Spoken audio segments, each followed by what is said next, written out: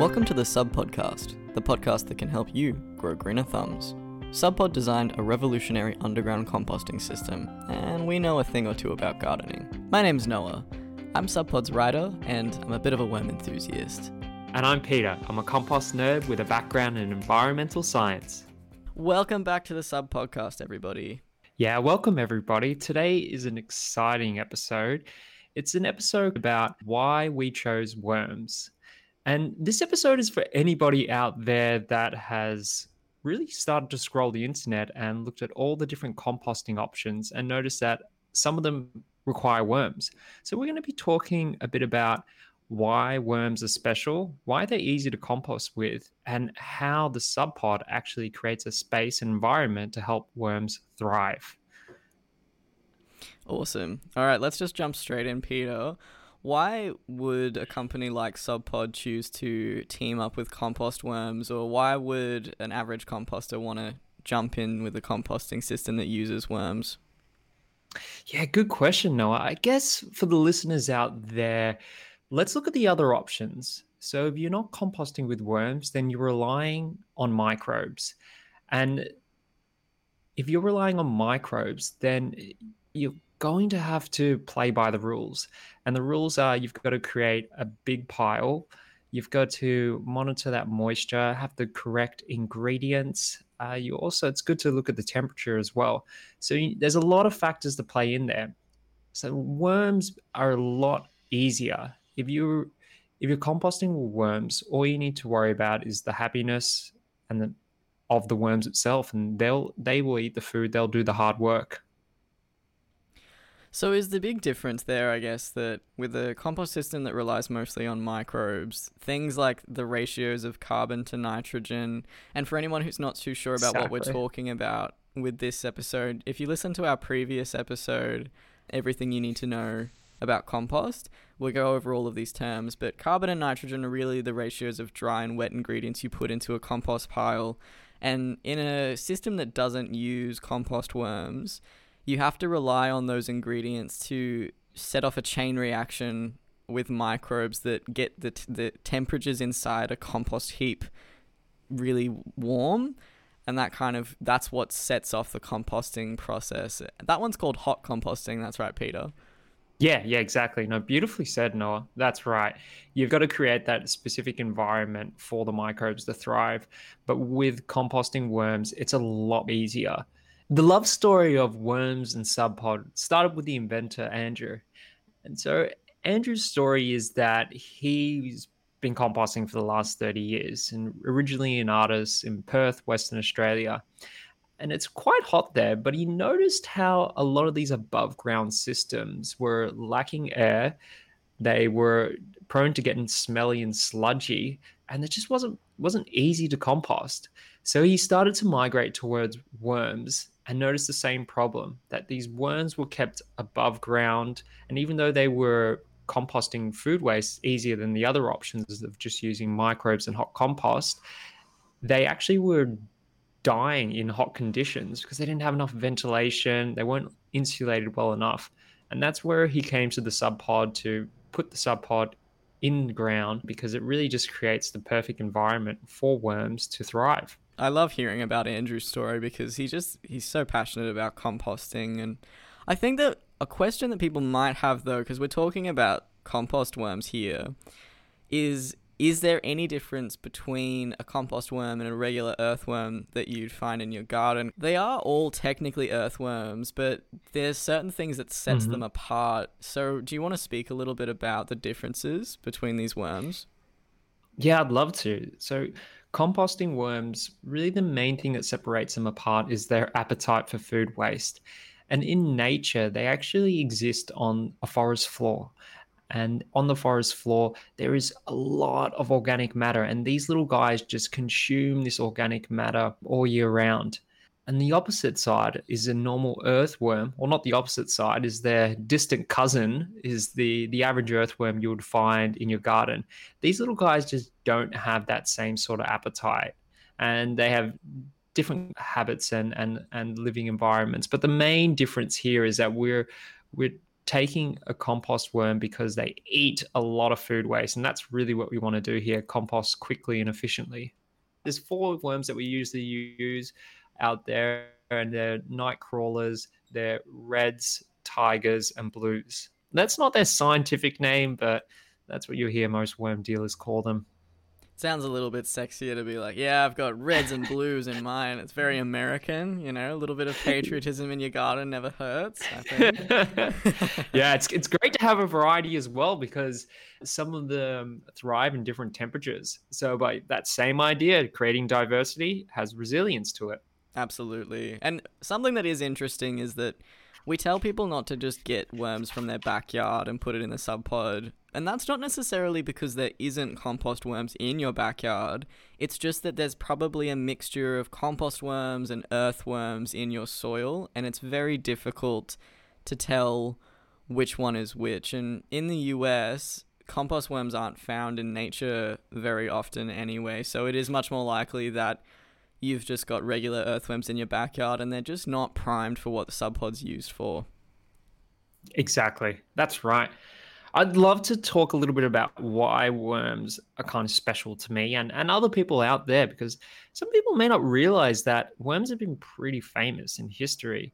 Charles Darwin actually researched worms for the rest of his life after he wrote his book, Origin of Species. So, and he said at the end of his life, he had another lifetime, he would just spend it on worms. He was so fascinated about them. Aristotle called them the intestines of the earth. So throughout history, these iconic people who are fascinated by nature have seen the amazement of worms, of their ability to take in that raw matter and poop out soil, which is the foundation of our life. So worms have been highly regarded. Yeah, I love that quote by Aristotle, worms are the intestines of the earth, because it's a really great rounding together of what worms actually do. So if you think about it, the planet breathes. We know that it draws in CO2 and exhales oxygen. So trees are like the planet's lungs, and if trees are the planet's lungs, then worms are the planet's stomach, really. Everything that dies on this earth ends up in the soil.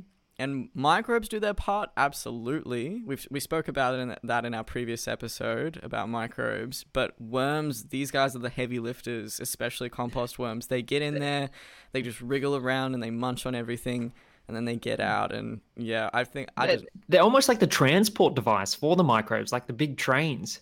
They harvest them in there. They've got the microbes in their gut and they poop them out around. Yes, I saw them as the transport for getting these little microbes around. Yeah, the trains of the underground railroad system. Yeah. And it's cool to think about that on a big scale of the planet, and it's just as cool to think about it in your garden, which is really what Subpod does. You could think about Subpod, and we spoke about Subpod as a factory in previous episodes, but you could think about it as a train station too. Like, it's this little place where the trains go in and they fuel up and they get their passengers, which are the microbes, and then they head out back into your garden and they spread those microbes around in the soil. And yeah, that's really why Subpod chose compost worms, because that symbiosis with soil and with waste and nature, it just makes it really intuitive for a person to compost their food waste and be able to do it relatively carefree. Yeah, 100%. I want to dive a little bit deeper into the gardening aspects of worms, but maybe we should cut to a break first, Noah. This is Damon from That Sugar Film in 2040. What I have discovered is that healthy soils are crucial to our own health, and right now, they're in real trouble. In fact, we would need to eat 8 oranges today to get the same level of vitamin A that a single orange had 70 years ago. The easy-to-use Subpod allows you to build nutrient-rich soil in your own backyard by breaking down your household food waste. Perfect for any home, school or restaurant. Head to subpod.com and join the largest underground movement in the world. Okay, so I was just talking a little bit about how worms are kind of like those trains, and they're taking nutrients and microbes out into your garden from the Subpod. Do you want to speak a little bit more about that one, Peter? Yes, I'd love to. Why are we so happy when we see earthworms in the garden? Well, it's because they show signs of fertility in the soil. And actually, back in the day, farmers used to evaluate their land by digging a hole and lifting up and counting the amount of worms would be on their shovel. And that's how fertile they would know their land is, and could sell it based on that value. Isn't that crazy? That's insane. And if we went by those same measures today, I don't think houses or properties would go for very much, do you? I don't. And when we take that same concept to the Subpod, when you have a full pumping Subpod at about 3 months and the population's built up, like, you would easily have 10,000 worms in that Subpod. And back to that analogy of the trains coming in and out, you would have, I don't know, I don't want to put a number on it, but a lot of worms coming back and forth. And what are they doing in that soil? Do you want to share a little bit about it, Noah? Yeah, so when your worms go in and out from your Subpod, we mentioned that they bring microbes into the soil, but they also aerate your garden soil, which it makes it easier for water to flow deeper down into your garden, and it creates a reservoir of water that your plants can tap into. So if you've ever had a houseplant that started to look a little bit rough around the edges and you've gone to water it, and that water's sat on the surface of the soil in the pot for a really long time before sinking down, the reason that happens is because soil can actually turn hydrophobic and resistant to water over time if it dries out too much. And part of the reason that happens is because it's just not aerated enough. There's not enough microbes in the lower parts of the soil, and it's not got enough space in between the soil particles to let that water really absorb deeply, which is why earthworm and compost worm activity in nature is a really crucial thing. And then, of course, the worms are traveling out into your garden. They're also just bringing those nutrients in, which just helps plants to grow better. And I think that's it's a pretty good fact on its own right there. Yeah, I've got a great example. I was set up a Subpod garden bed for 6 months. I was at a rental for 6 months. I set it up on the first week, and I'm not lying here. I've probably watered that garden like 10 times. And we live in subtropic conditions. There's a bit of rain up here, but I didn't water it at all, and I didn't fertilize it.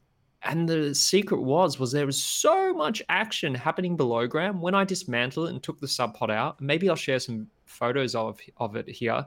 There was just so much life underneath it. There was so many worms in the garden bed. It was like, wow, okay, this is where all the nutrients were coming from, like right out the worm's backside. It's like, wow.